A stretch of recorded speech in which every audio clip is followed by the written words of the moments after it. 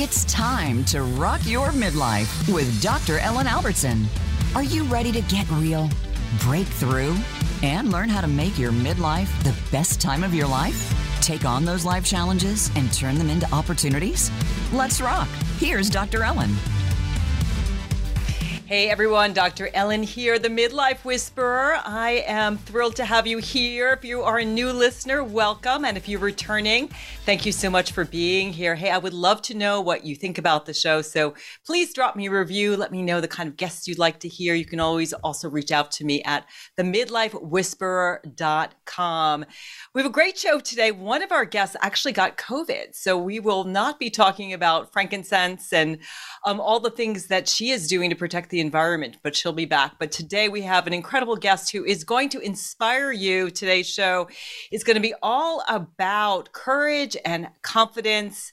And you are really going to also learn about fierce self-compassion and how you can use these 3 C's, courage, confidence, and compassion to really shine brighter, be bolder, and rock your midlife. But first, I want to talk a little bit about one of the things that women at midlife really struggle with, and that is anger. I know myself for years, I swallowed my anger. I would be angry at, mostly my husband. I'd be frustrated at my ex-husband, and I would just swallow it, and I would just boil over with all of this resentment, and it would just be like Vesuvius. I'd scream at my kids, maybe have some road rage, but anger is a real problem for women. We swallow it again and again and again. And study after study has shown that for men, anger is perceived as strong, decisive, credible, and of course, powerful. While as women, when we express that same emotion, we're perceived as, she's a bitch, she's difficult, she's shrill. So, anger is such a productive emotion. When you are angry, whether that is at an individual or at something that you see, some justice in society, anger can be an incredible a signal to move forward and do something different in your life. I like to think about anger as fire, right? It's a really fiery energy, and certainly is a higher vibration than things like shame and depression. Often we reach for anger because we do feel kind of vital and alive, but for women, again, we swallow it. But with anger, you need to learn how to work productively with it. So anger can be a fire that burns your house down, right? You can be angry and you can blow up, particularly, at your kids, at your boss, at a stranger, when you just don't know how to handle anger productively. Or anger can be a fire that cooks you dinner. It can be that thing that gets you, off your butt, gets you moving. And, if you're looking for your passion and purpose, and our guest today, Lori, is really going to fire you up of how she found hers. And I know a lot of midlife women are like, I don't know what's next for me. Think about where in the world you are angry. Where do you see injustice? What don't you like in your life personally or professionally? And that's a really good clue. And then, really what you want to do to have more confidence is really, and to really act on that, is ignite your courage muscle. Now, courage isn't just about being brave. Courage is really about following a path with heart. So courage, the root of the word is core, which is French for heart. So courage means when your heart tells you to not swallow anger, whether again, that's something at work or it's a relationship with someone that you care about or some justice in the world. When your heart's telling you, okay, it's time to act, you follow your heart. That's really hard for all of us, particularly at midlife, because we get very stuck in our ways. And I can give you an example of numerous clients, but one client in particular, Beth, she for years swallowed her rage. And she literally started to have thyroid issues. She had throat issues. She had gut issues. And all of it was related to her swallowing her anger and not having the courage to follow her heart and stand up for herself. And in our work together, we really worked on something called nonviolent communication, how she could communicate with the people in her life to get her needs met. And lo and behold, her throat issues went away, her stomach issues went away, and she became very empowered and was really able to make some big decisions in her life. And, when we listen to our hearts, that also really helps us with confidence, because the root of the word confidence is confide, which means to trust yourself. When your heart tells you, do that thing, you got to do that thing if you want to rock your midlife. And the more you step outside your comfort zone, the more you express your anger in productive ways to shift you and help you to find passion, purpose, meaning, get your needs met, the more confident you become in yourself. And another super powerful tool to utilize is something called fierce self-compassion. On the show, I've talked a lot about self-compassion and that sort of niceness and nurturing way of being towards yourself, treating yourself like you would a good friend. But self-compassion has a yang side. It's like that fierce mother bear that will defend her cubs no matter what. And so this fierce self-compassion is advocating for yourself. And that's kind of where I've been. I've been talking a lot about my breast cancer diagnosis and not just going with the status quo, and really having the courage to listen to my heart and my body and determine what's right for me. And that fierce self-compassion has been really, really helpful to advocate for myself, to stand up for myself. So before we bring Lori on, I want to do a little exercise that I think will be really super helpful if you want to deal with your anger. And this is actually something I did this morning. I was taking a Kundalini class that was all about anger and really got me fired up on how to work productively with this emotion. So I'd like you to go ahead and maybe close your eyes and think about a situation in your life. Of course, unless you're driving, keep your eyes open, but think about a situation in your life where you feel the need to protect yourself, to draw boundaries, or to stand up to someone. So maybe you've been taken advantage of, or, a neighbor or a relationship in your life just doesn't feel right, or somebody's pushing their political views on you and you don't like it. So choose a situation. And you want to choose something that's just a mild to moderately threatening, not something that overwhelms you. And then just visualize it. So go ahead and just look at who is there. Maybe not focus so much on a person or a group, but really focusing on the harm itself. So what's happening? What's going on? What's the boundary that's perhaps threatened or crossed? Just allow yourself to feel whatever emotions come up. So is it fear? Is it anger? Is it frustration?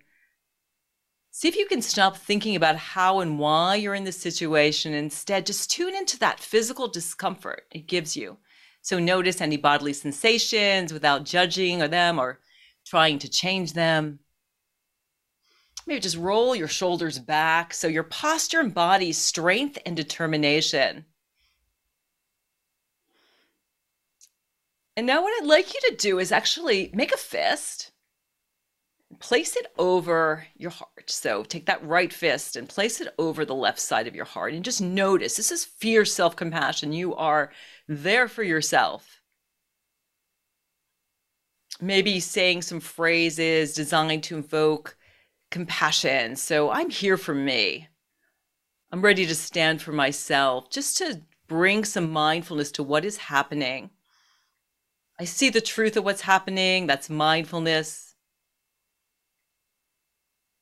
And saying to yourself, this isn't okay. I shouldn't be treated this way. This is unfair. So just being there for yourself. And now maybe bringing a little softness. So taking your other hand and maybe just massaging that fist a little bit. Just allowing a little bit of that anger to perhaps just giving yourself compassion for how much the anger, the frustration is painful. So you're offering yourself compassion in the face of this thing that's threatening you, that's making you angry. Just to know that this is normal. Sometimes people have difficulties. Anger is normal. There's nothing wrong with it. That's to help you connect with this element of common humanity and self-compassion. So I'm not alone. Other people experience this. And then maybe just opening that bottom hand, that right hand and the left hand, and just maybe making some gentle circles and just feeling the warmth of your hands against your chest. And just invoking that sense of, I'm here for me. I love and care about myself. It's going to be okay. Repeating some phrases that really help you to love and connect with yourself. Giving yourself permission to be that fierce mama bear. And when you're ready, you can go ahead and open your eyes. Just taking a moment just to come back to the space that you're in, noticing how you're feeling, and just know that you can return to this exercise anytime you want to really give yourself that fierce self-compassion when you are feeling angry or overwhelmed or frustrated with the situation. Rather than just swallowing it, you can process that anger and then maybe even asking yourself, okay, what's next for me? What do I need to say? What do I need to do? So I hope that that has served you today. I know it's been working for me. I've been doing a lot of fierce self-compassion around things that I am facing. And now we're going to get inspired by our next guest. I first met Lori Ryder Jabbar, I think about the end of 2021. She invited me on her amazing show, which is called She's a 10 times 5. It is so fun. Whenever I listen to it, I really don't have to hold back the belly laughs. It is funny. It is so intelligent. It is so gutsy and has so much edge to it. So I'm so excited to welcome her on my program. And she's best known for her Ready, Fire, Aim personality. She was part of one of the earliest female graduating classes of the United States military at West Point. So this woman is a badass. And after serving her country for 6 years in multiple locations in Germany, she decided to try her hand at something completely new and outside of her comfort by entering the world of entrepreneurship centering around lifting others up. After starting and selling multiple companies, coupled with an epic startup fail, Lori decided to focus on being a mom and volunteer within her community. Leveraging the year of being home in 2020, Lori decided to launch a podcast with her friend Lisa, with its first episodes airing in January of 2021. She's a 10 times 5, strives to provide a voice and relatable topics, as well as inspire those women who want to live some of their best years after 40. Welcome to Rock Your Midlife, Lori. So awesome to have you here. Thank you, Ellen. It's good to see you and be here. I don't know how I follow up with that whole intro, though. I mean, actually, I'm really glad that I'm part of this episode and that you went down that anger topic, because I think it's on the tip of everyone's tongues. And I think we're all feeling a little bit of, how do we process? Yeah, it is important. And I think even asking that question rather than just swallowing it as women, of saying, I shouldn't be feeling this way. It's not ladylike and okay to feel it, but right. So we can all process it and then asking ourselves, what can I do about it? Yeah. Yeah. Yeah. We all have triggers and we all have things that get under our skin. I think you're absolutely right. We tend, especially as 10 times 5s, we kind of were trained to swallow it. And I think, there is a better way to process it. So thank you for that. I'm glad I was here. Yeah. Yeah. I think, we saw our moms, right? I know my mom was frustrated in her life. I mean, mom kind of at the tail end of the baby boomers. I know you were Gen X, but we saw, right, the frustration that would happen, and women really are not taught to be badasses, but that's changing. Yeah, it is changing. Yeah. 100%. So I'm curious about your, to just give people a little bit of a taste of your experience at West Point, and maybe sharing a little bit of the anger and or frustration that you felt, or what it was like being, 10% of people in your class were female. Yeah. What was that like? The silver lining in that situation is the ratio of guys to girls. So there's always a silver lining, Ellen. I mean, I'm kidding. It's interesting. My intention for going to West Point was to get a free education and to get a good one. I was a runner, and actually, I did get hazed quite a bit. I mean, that's a real deal. I'm actually doing an episode tomorrow on our podcast because it's been asked did that shit really happen? And that shit really did happen. We've come a long way since when I was at the academy. But I look back and I think that being a woman in that environment, it didn't necessarily generate anger, maybe a little bit of anxiety, but I think it taught me resilience. And I think it taught me a really good asset of being able to relate to men, be part of the club, how to fight for a seat at the table, the metaphorical table, as so to speak, and just dealing with all kinds of situations and people. Yeah, I can imagine that it was a real pressure cooker. Did you have any idea what you were in for when you walked through that door? No, I tell people this all the time. I'll never forget because I'd never been further east than Utah before landing at the academy, and I'm not even shitting you. So I show up, and my dad flew out with me, and they say, "Okay, look at your son or daughter. This is the last time you're going to talk with them for 3 weeks." And I remember my dad said, "You don't have to do this," and I go, "I got this." So as soon as we got behind closed doors, and they started yelling at me, and I mean, it was something. Then I thought, oh my God, what did I just do? I had no idea how, the military aspect. So when you go in, you're taught to be in the military, but you're also taught to be a cadet. So that was an adjustment as a class clown personality for sure. Did you find that you were able to maintain your authenticity and individuality and also your femininity in this environment, which is, so masculine and really wants you to be a certain way? How did you sort of preserve that sense of self that is so vibrant today? Well, you didn't really. I mean, I did laugh a lot. I will tell you that. My cross country coach used to call me California Sunshine.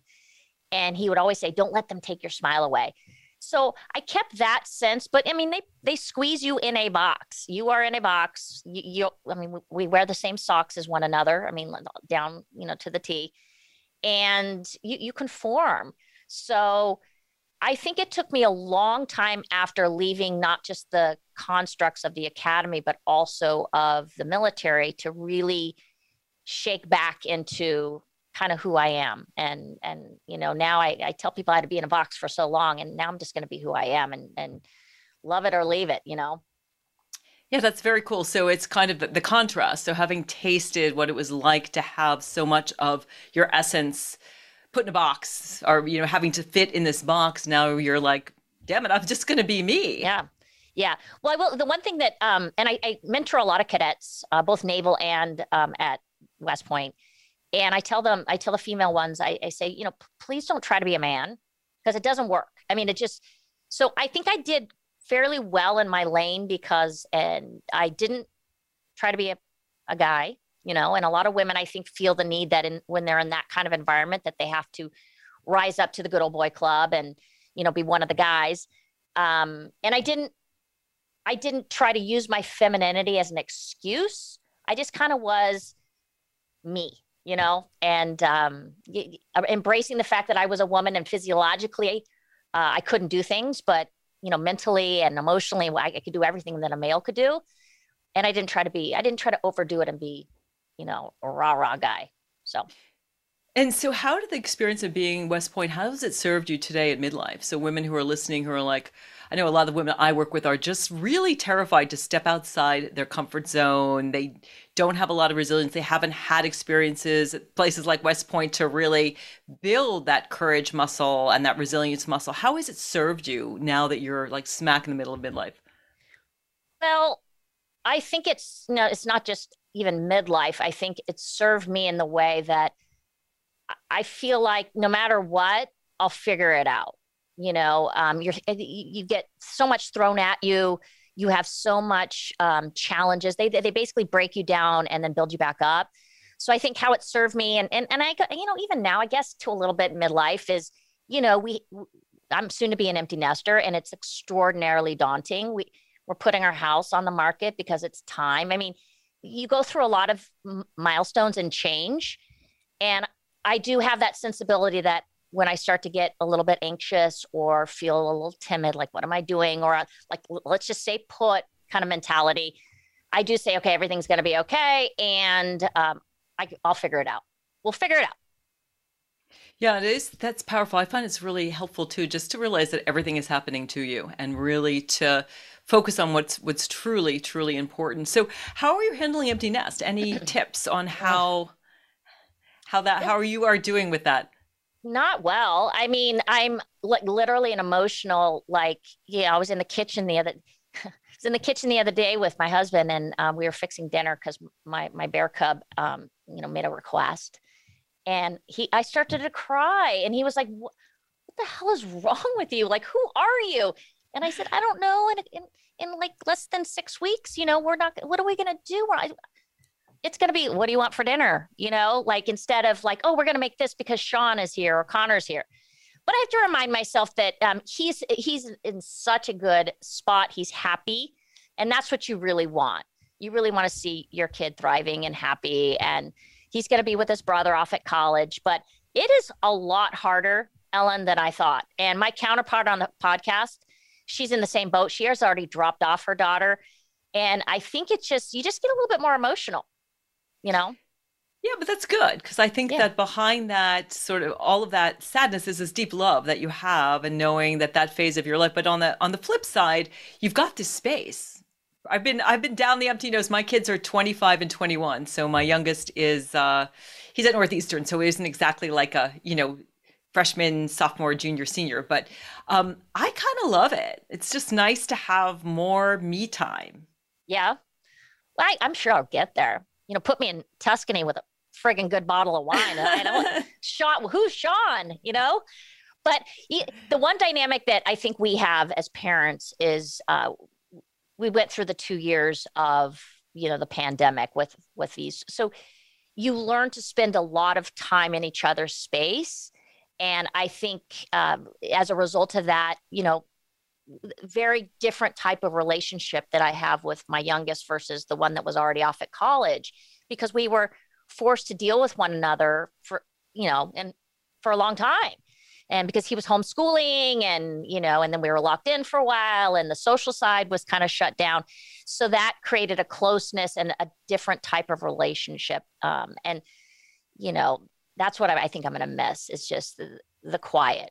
It's going to be a lot more quiet, and I won't have the heavy footsteps or the laughter, so.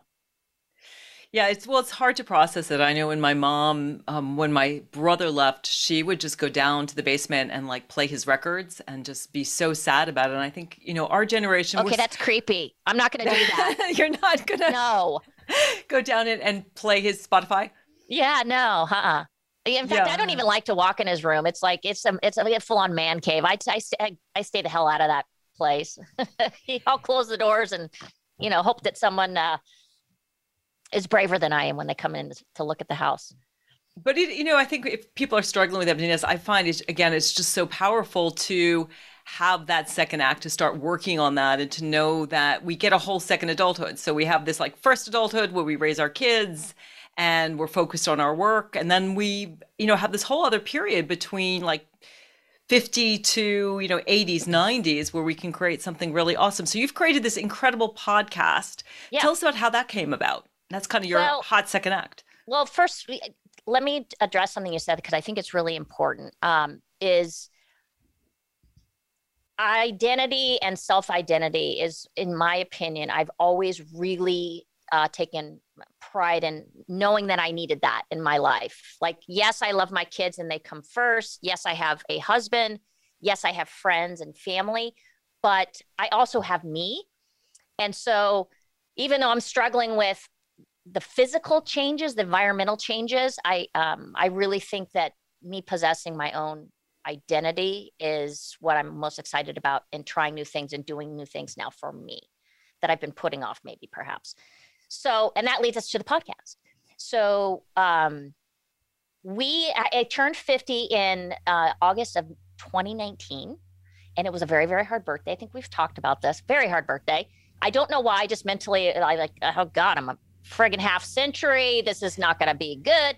So I started a little group test, like a chat called Fireside Chatters. And it basically was, the idea is that if you're sitting around a fire pit or in front of a fireplace with your good girlfriends, what are you really going to be talking about? It's probably going to be that your kid was an asshole today.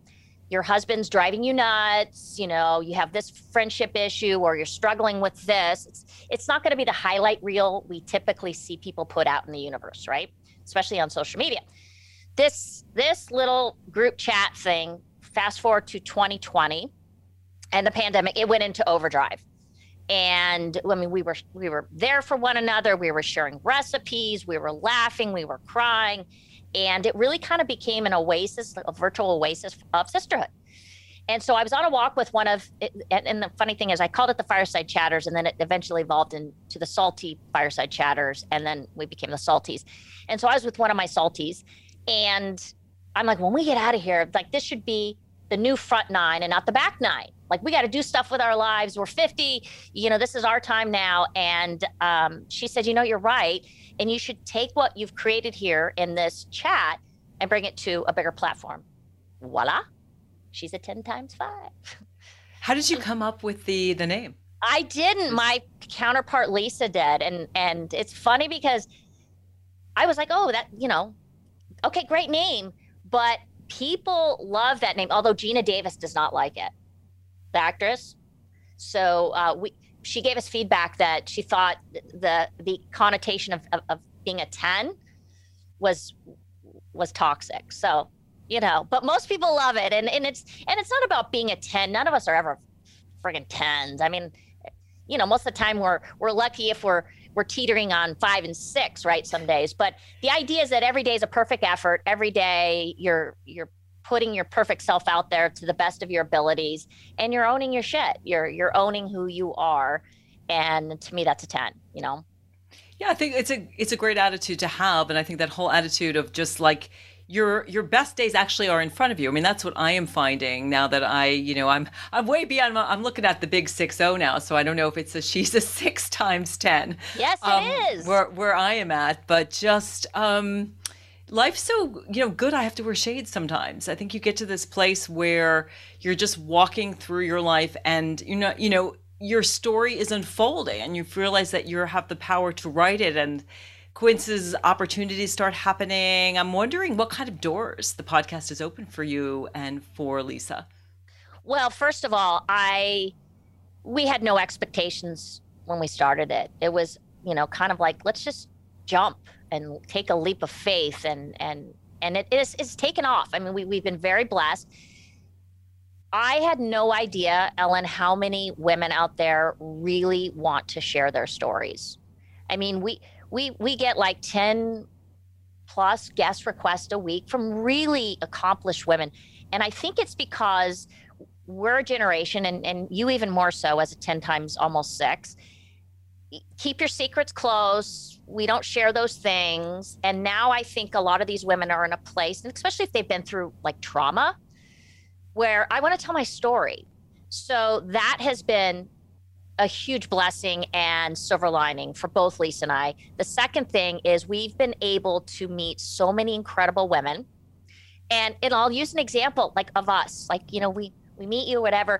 And then one of my girlfriend's sisters sends a picture of her sister in a Vegas pool with 2 hot guys next to her reading Rock Your Midlife. And, that kind of connecting of women and creating and cultivating and enforcing that sisterhood, because I think, the secret's out. Women are supporting women, and that has been really great. And I love to set the right example for the next gens. Like, this is important because I don't think we did a very good job of it when I was coming up the ranks, 20, 30-year-old. And I think now it's really important to set the stage for other women to, hey, we lock arms, and it's not me, it's not a one-off situation. If I do well, it doesn't take away from you. And then, for my kids, I have 2, boys, and I'm trying to set an example of, using your platform to make change and affect lives. And even at the littlest level, it's important.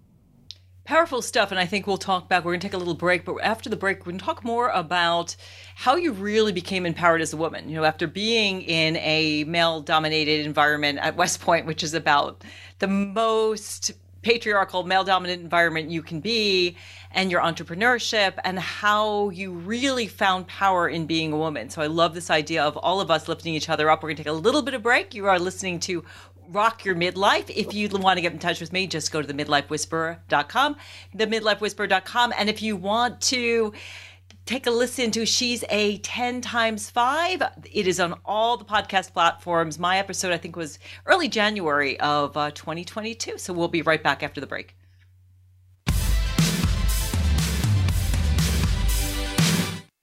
Become our friend on Facebook. Post your thoughts about our shows and network on our timeline. Visit facebook.com/Voice America. Midlife can be challenging. You may be sandwiched between growing kids and aging parents, dealing with menopause and trying to find work-life balance. Or maybe your life looks good on the outside, but inside you're feeling stressed and overwhelmed and wondering how to get your confidence and joy back.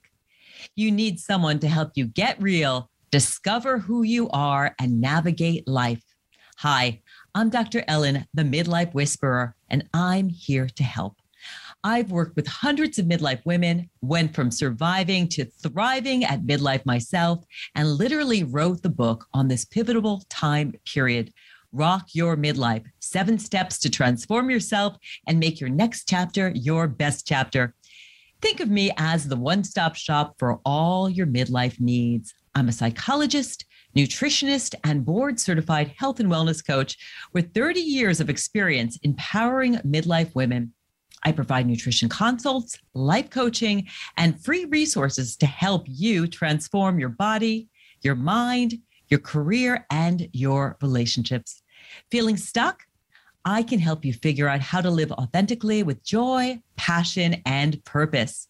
Every Wednesday here on Voice America, live from 2 to 3 p.m. Eastern Standard Time, I share my passion for making the most of midlife and my expertise on the most pressing midlife issues, from changing family relationships, managing stress, and securing enough resources to rediscovering yourself. I also interview experts from around the world to help you navigate your life. For more information, please visit my website, themidlifewhisperer.com, for fabulous resources, including my free gift, 10 Tips to Rock Your Midlife. That's themidlifewhisperer.com. Hope to see you there soon. Follow the Voice America Variety channel on Twitter. Our hosts always have something to say, and we know that you do too. We tweet on today's hot topics, and you're welcome to follow us. Speak up and join in at Voice AM Variety. That's at Voice AM Variety.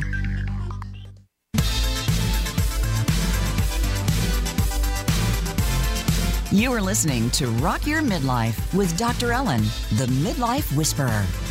Have a question for Dr. Ellen or her guests? Join us on the show at 866-472-5788. That's 866-472-5788. Now back to the show. Here again is Dr. Ellen, the Midlife Whisperer.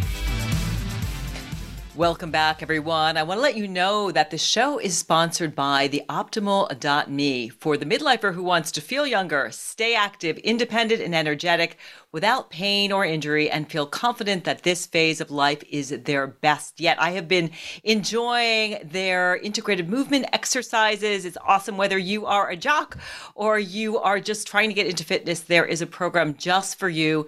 You can take control of how you age with theoptimal.me. You're never too old to take a smarter approach to aging and give yourself the freedom to make this chapter whatever you hoped for and more. So check them out. It's theoptimal.me. Your first 30 days are absolutely free, and I guarantee that you will love it. So we want to get back to talking to Lori Ryder-Jabbar. We were talking about, before the break, really about women. And I'm just curious, how have you been able to really embody that feminine energy, in a man's world? So first, of course, we talked a little bit in West Point, and then in entrepreneurship, how have you been able to use being a woman and lead in a different way rather than, just saying, I'm just going to do the male thing. I'm going to act like the guys. And we used to dress with them. I remember my first job, we would have those, big shoulders and big hair and try to act like men. But what was your secret to really embodying that feminine energy in terms of leadership and moving forward with entrepreneurship? Well, entrepreneurship and especially high tech that's the industry I went into, which, God, talk about an extreme pivot, right? Mm-hmm. Go from the constructs of the military and then, well, guess what? I'm going to go into high tech and in the gold rush time. And I know I'm going to start a company. It's very male. That was very male dominated as well. Like high tech, there weren't a lot of C-suite women in the high tech industry at that point in time.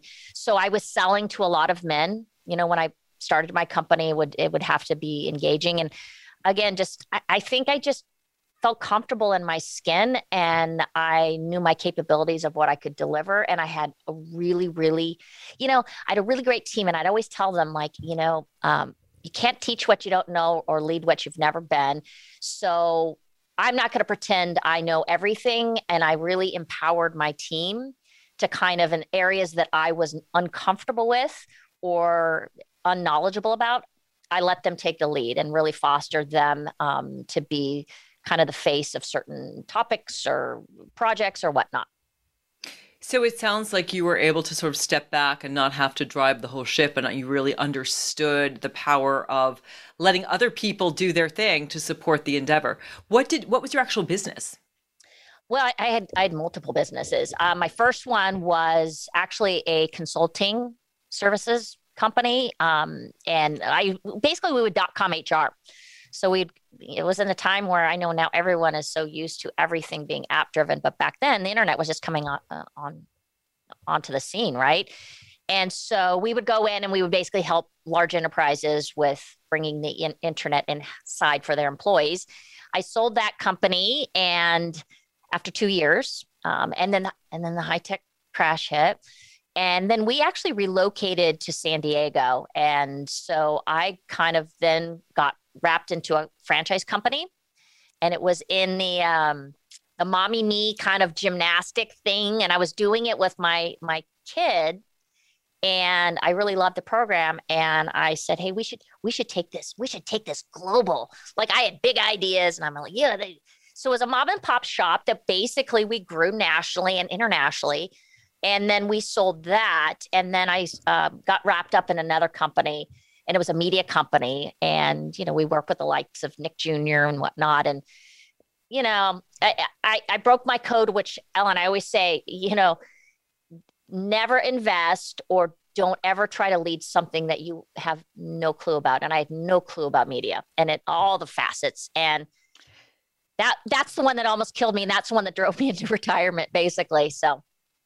And so what did you learn from your failure about that you had 2 successes and then the last one didn't work, besides the fact that don't go into an industry that you don't know too much about? Anything else that you learned from that company not working? Happiness.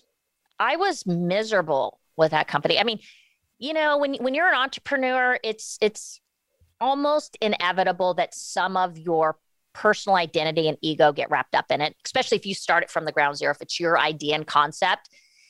So you never want to see it fail. So you become this passionate, and you never leave it there's no boundaries within your life. There's always something left to do. There's another thing, another idea, whatnot. But I was extraordinarily unhappy because it was consuming so much of my time, so much of, creating so much anxiety in my life, and it was impacting my kids. Like they could see it, even though they couldn't feel it with me. My energy was definitely off. Like I was always somewhere else. And so I learned that nothing, no amount of money, no amount of success, or whatever, it was just not worth it. And walking away and saying, waving the white flag when your heart's not happy is a very hard thing to do, but very good. How did you have the courage to do that, to leave the work and move forward and figure out what would make you happy? Well, it was very hard because I had brought in outside investors, and some of which I had longstanding relationships with. And I wanted to make sure that I didn't let them down. So, I had to kind of, wait till the right moment. So fiscally, financially, I was able to personally take a loss, but they didn't.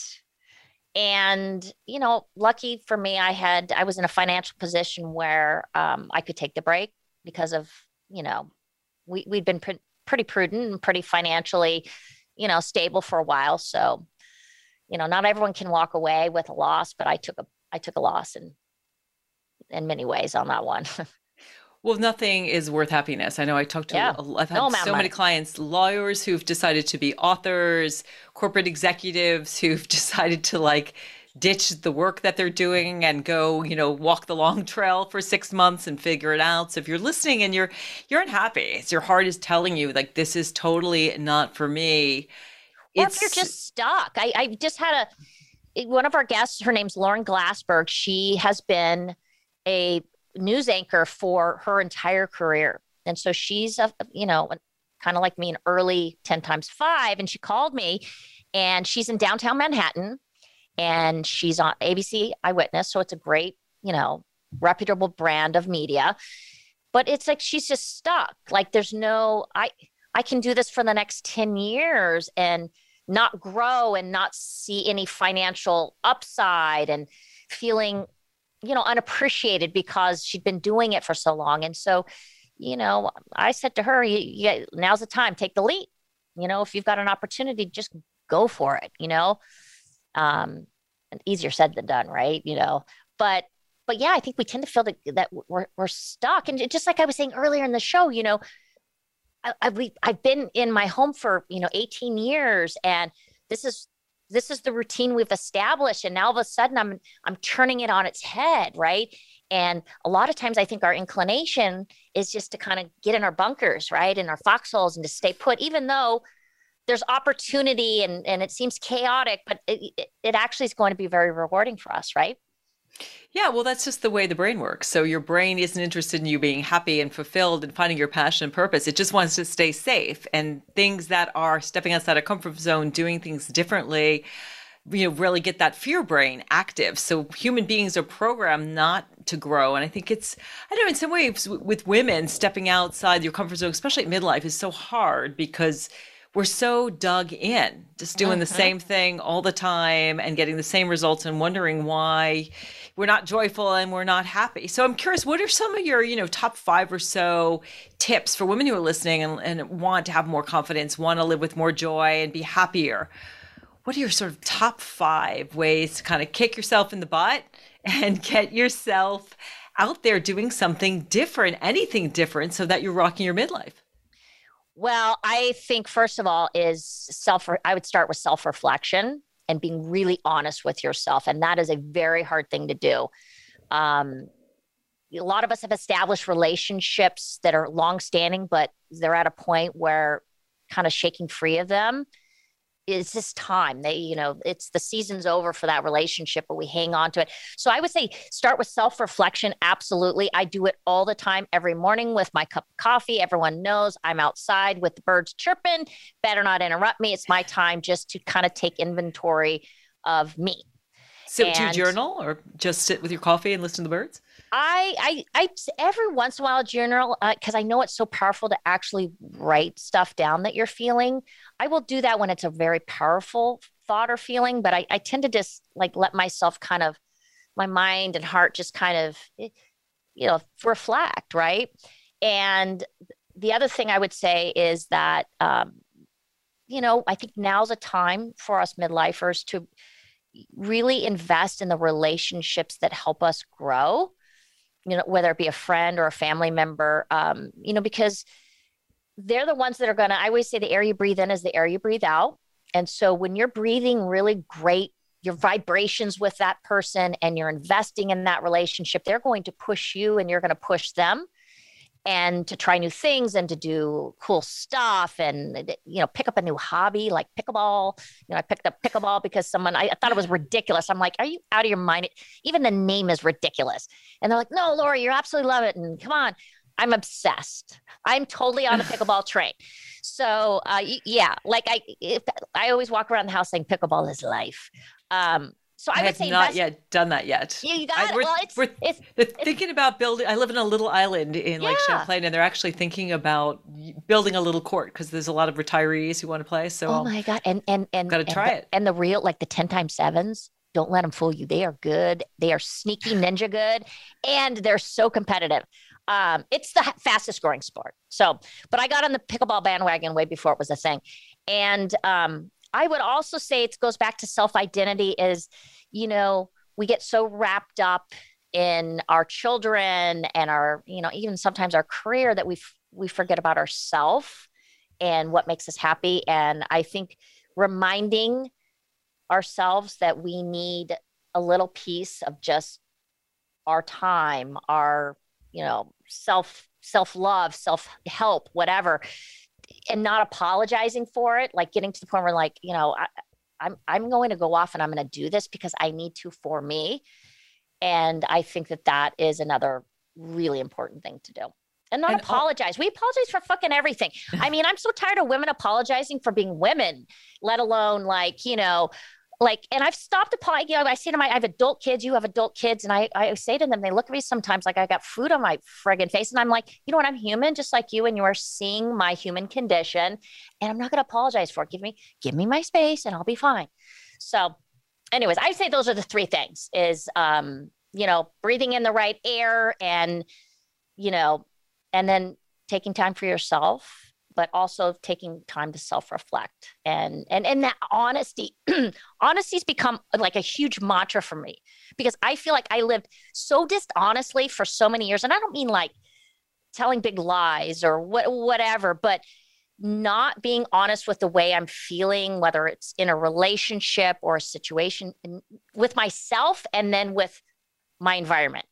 And what I mean by that is exactly what you said. Like, let's say I'm angry about something beginning a show. I mean, have we not all been there where we're angry, but I don't want the confrontation or I don't want to be honest about it, about how I'm feeling.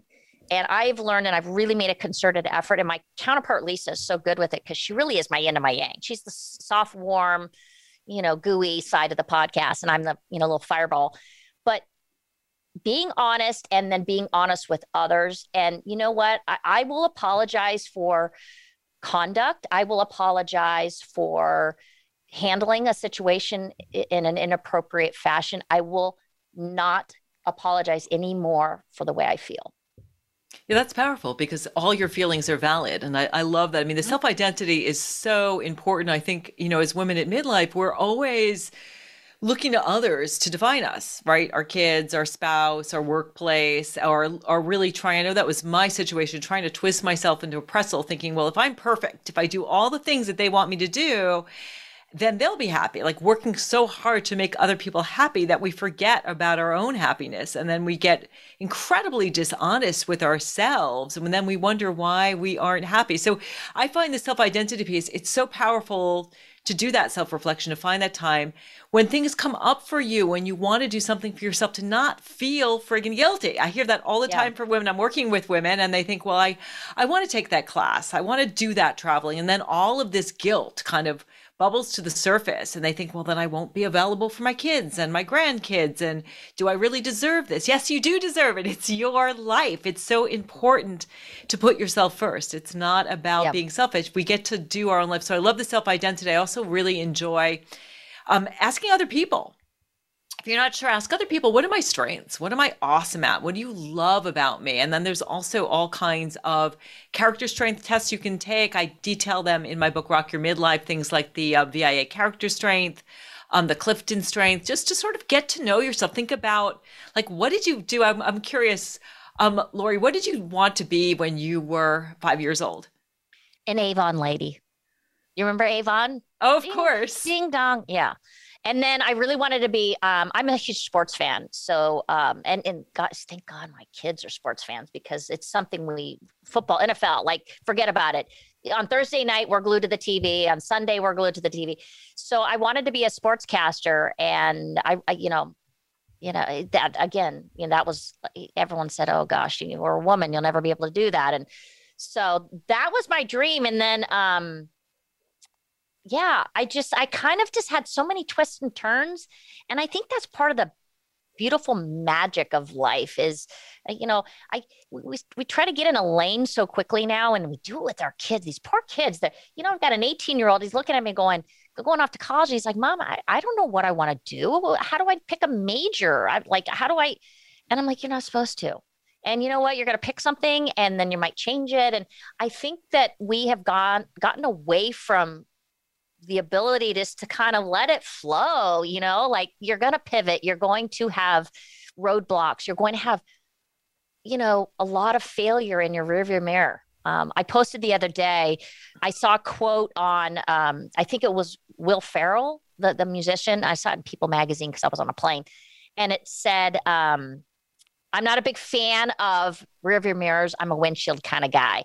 And yeah, I think we learn from our rearview, but I think we, look forward.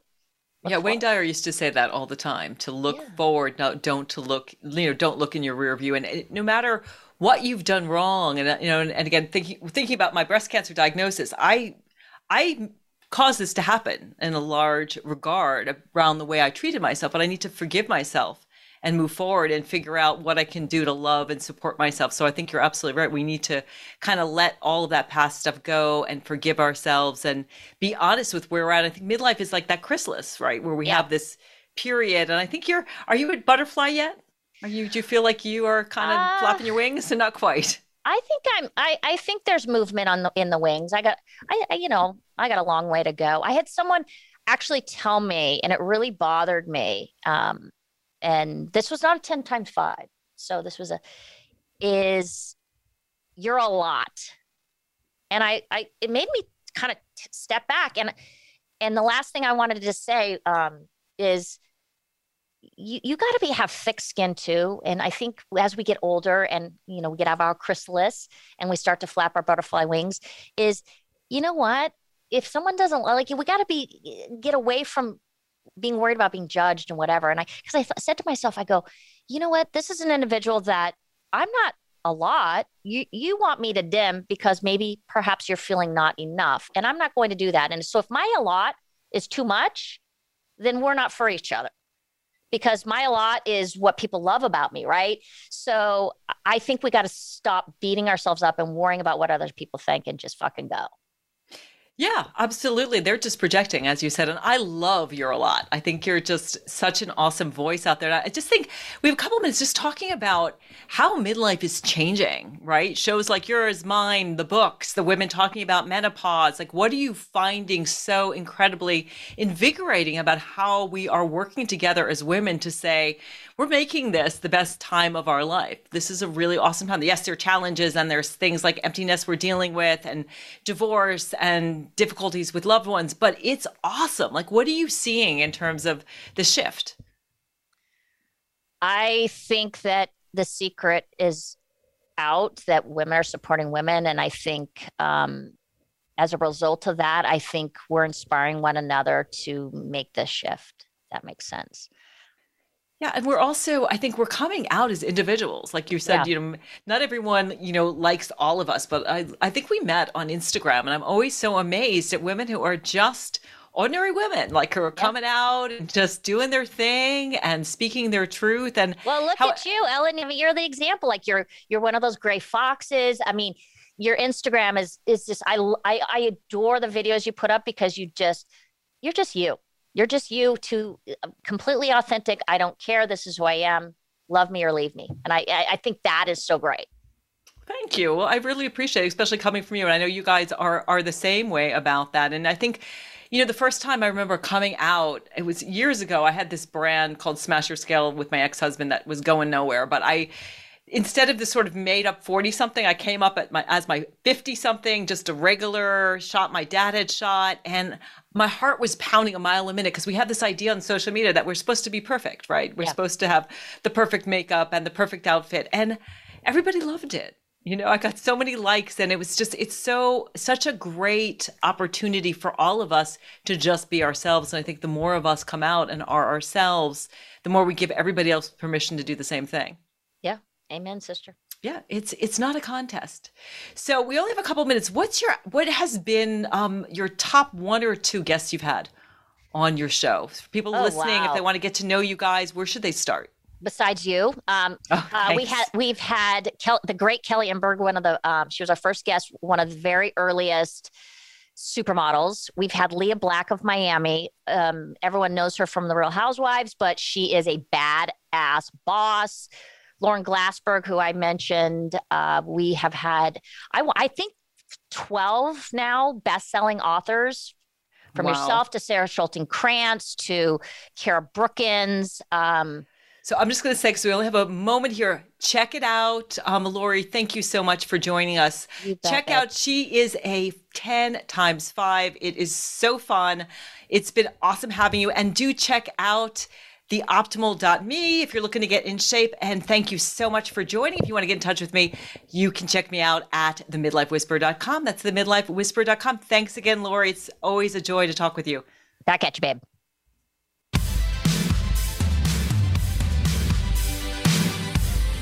Thanks for listening to Rock Your Midlife. We hope this episode has helped you get real, discover who you are, and get the tools to navigate your life.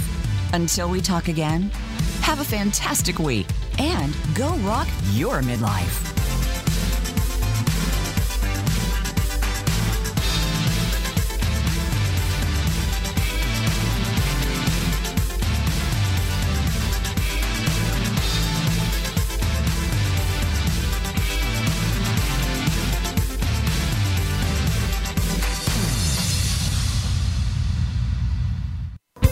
Thanks again for listening to the preceding program, brought to you on the Voice America Variety Channel. For more information about our network and to check out additional show hosts and topics of interest, please visit